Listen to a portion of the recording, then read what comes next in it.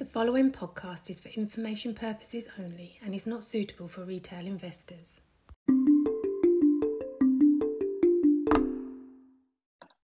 Hello, everyone, and welcome to another episode of Chat of the Week. I have my colleague Thomas Banks this week with me, and we were thinking we'd discuss a little bit about foreign direct investments, especially in the Chinese region. And Tom, my first question to you would be what an FDI is and why is it something that people care about? Hi, Lorenzo. Thank you firstly for having me on this week. So FDI is a component basically of a country's balance of payments and is when a company or individual invests in business interests located in a different country. So that involves acquiring an interest and a certain degree of control in a company situated in a different nation. And these inflows can actually play a really important role in economic development by fostering economic growth, creating job opportunities, and facilitating transfer of skills and technology across borders, which all helps to stimulate further growth. All right, so China, for a very long time, has been the fastest growing country in the world. At some point, they reached a year-on-year growth of something like 14%. So you'd naturally expect them to be attracting a lot of foreign interest.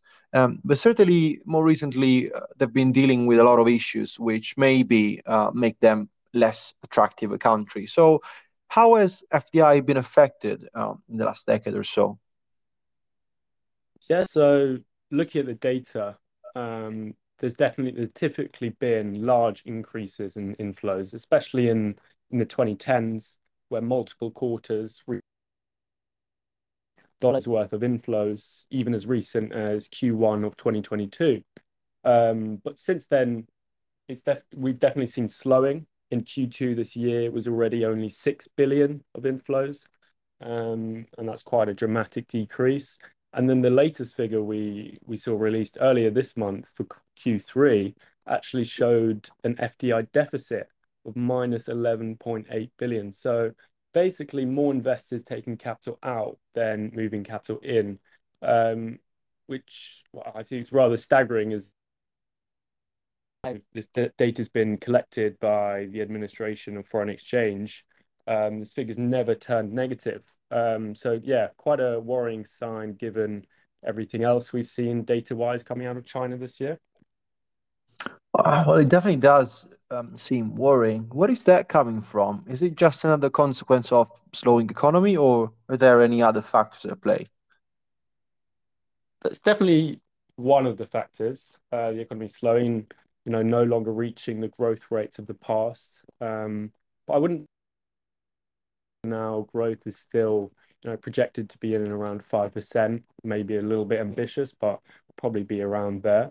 Maybe not as high as the crazy figures we saw in the early 2000s and last decade, but I still think it's ahead of projections for countries like the UK, US, and EU, so still solid.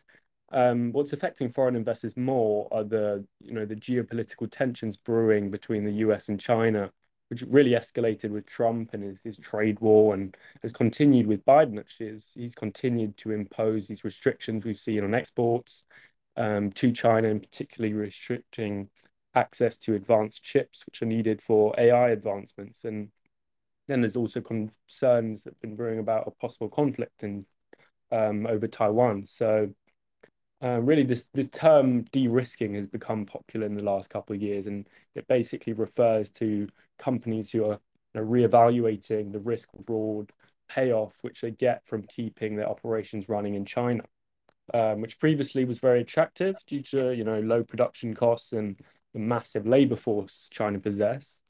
But now not so much. And then another contributor which leads to, I guess, the same outcome is the result of the COVID-19 pandemic and the conflict in Ukraine after that, which massively disrupted supply chains and really exposed for many of these companies there where dependencies may lie in their supply chains. And much of these dependencies lie in China, for the reasons I just mentioned.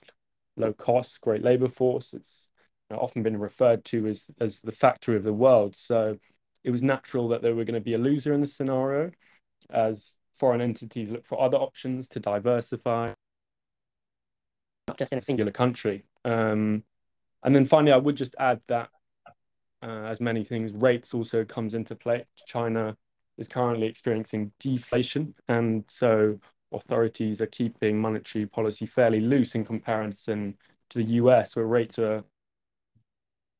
So this gap also provides an incentive for multinational companies to, repatriate their earnings and capitalize on the arbitrage opportunity that has opened up. So obviously, this is a significant event for a country that has become so used to seeing massive influx of investment from abroad. So, what are the consequences going to be about that? Yeah, so I mentioned before how important FDI is, and it's no different for China. It's been a major reason for China's continued growth over the past decade and beyond. Foreign companies don't make up a significant portion of, the total companies in China. I think it's roughly around 3%. But the size of these multinationals means they're not only contributing a significant proportion to China's trade, they're also providing a substantial amount of tax revenue and urban employment, which during this period of economic vulnerability is all the more important. So the downward trend is definitely a worrying sign, only adds to China's existing issues and makes it more difficult for them to achieve growth targets and fulfill other ambitions of passing the US as the world's largest economy. So that's definitely a big impact. But then on the flip side, China's pain is always someone else's gain. And other emerging markets, particularly in Asia, will be beneficiaries as companies look to move operations to maybe a comparable but more stable and secure country. So Philippines, Malaysia, Vietnam, Indonesia, and then, as we discussed recently, India will all benefit. Yeah. So quite a wide-reaching impact, and this is something authorities in China, I'm sure, will be keen to turn around as soon as possible. So have they taken any measure as of yet to make this happen? You're right. It will definitely be a priority on their mind. And only last week, the Ministry of Commerce in China issued a letter urging local governments to remove discriminatory policies, which may be impacting foreign companies more. And then, as you know, in the news, it's been a lot in the news recently.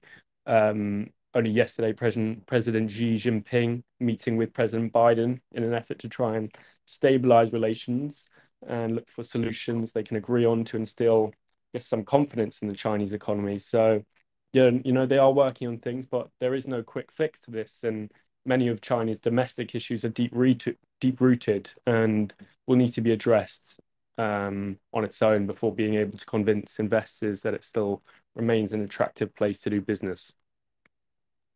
Okay, Tom. Thank you very much. It was a very interesting conversation, and certainly, something that not often people discuss about. So, thank you very much, and I look forward to speaking to you next week. Thank you for having me, Lorenzo. See you next week.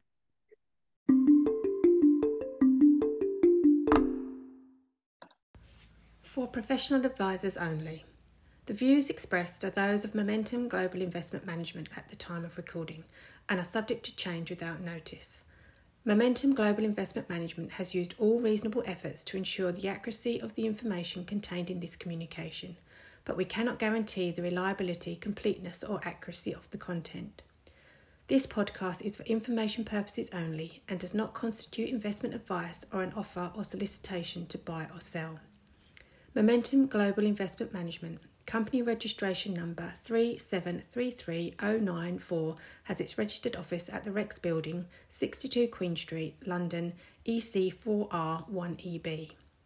Momentum Global Investment Management Limited is authorised and regulated by the Financial Conduct Authority in the United Kingdom, registration number 232357, and is exempt from the requirements of Section 7.1 of the Financial Advisory and Intermediary Services Act 37 of 2002 in South Africa, in terms of the FSCA FAIS Notice 141 of 2021, published on the 15th of December 2021. For complaints relating to Momentum Global Investment Management's financial services, please contact distribution services at momentum.co.uk. Your capital is at risk.